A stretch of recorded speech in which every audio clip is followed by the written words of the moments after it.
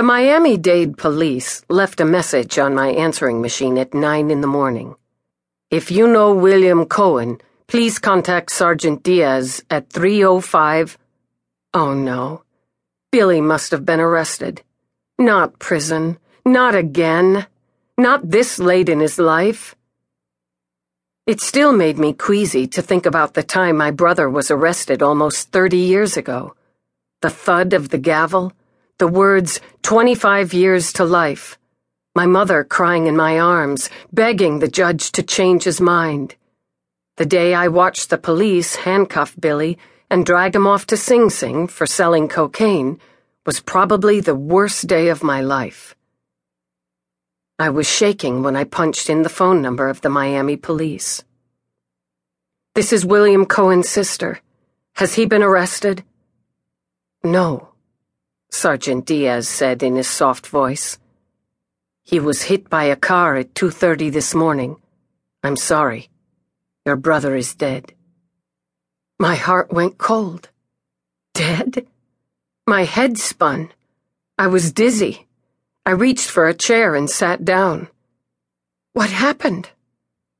William was coming from the emergency room at South Miami Hospital. He was drunk and ran out onto the highway, the sergeant reported. Were you there? I asked. Yes, ma'am. I was called to the accident scene. Was Billy injured?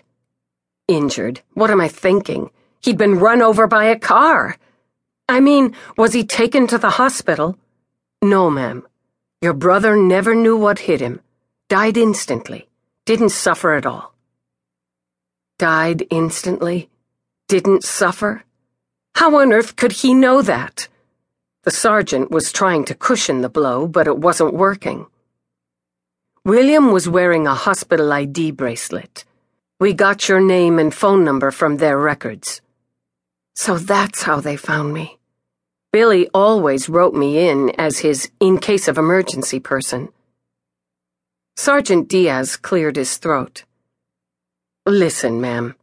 You don't have to identify the body. The bracelet is good enough. Better to remember him as you do now. Better to remember him as you do now? Oh my God! The sergeant must have heard me start to cry, because the next thing he said was, It's kind of against regulations, but if you give me your address, I'll send you the things your brother had on him. Since I didn't have to view Billy's post-accident body, there was no reason to fly from New York to Miami. By the time my 62-year-old brother died, he was homeless, so everything he owned was in his pockets. My brother had left things neat and tidy for me, not like when he was alive. What I had worried about for years had now happened. Billy was dead. I called Billy's drug counselor at South Miami Hospital. Eddie's voice was edgy. Billy showed up at the ER last night, high and coughing up blood. He wanted to be admitted to the hospital, so when the nurse told him he'd have to go to the detox unit instead, he got belligerent, picked up a chair and threatened her. She called the cops. Billy ran out, and you know the rest. Your brother just didn't trust his higher power. I'm really disappointed in him. Disappointed? Billy was dead. And Eddie was disappointed? I hung up on him and threw the phone across the room to get his words as far away from me as I could. Oh, God. Billy is dead. My body ached so much, I felt like I was the one who'd been run over. I got into bed with my clothes still on and pulled the covers over my head. Then I remembered the incredibly strange thing I'd done the day before. Although we hadn't spoken in months, for the last week I'd been thinking obsessively about Billy.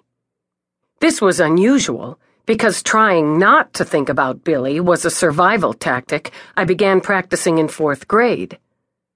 As a little girl, I adored my big brother, but I was always afraid something terrible was going to happen to him. Billy was constantly in trouble. I didn't really know what trouble meant, but when the trouble got bad,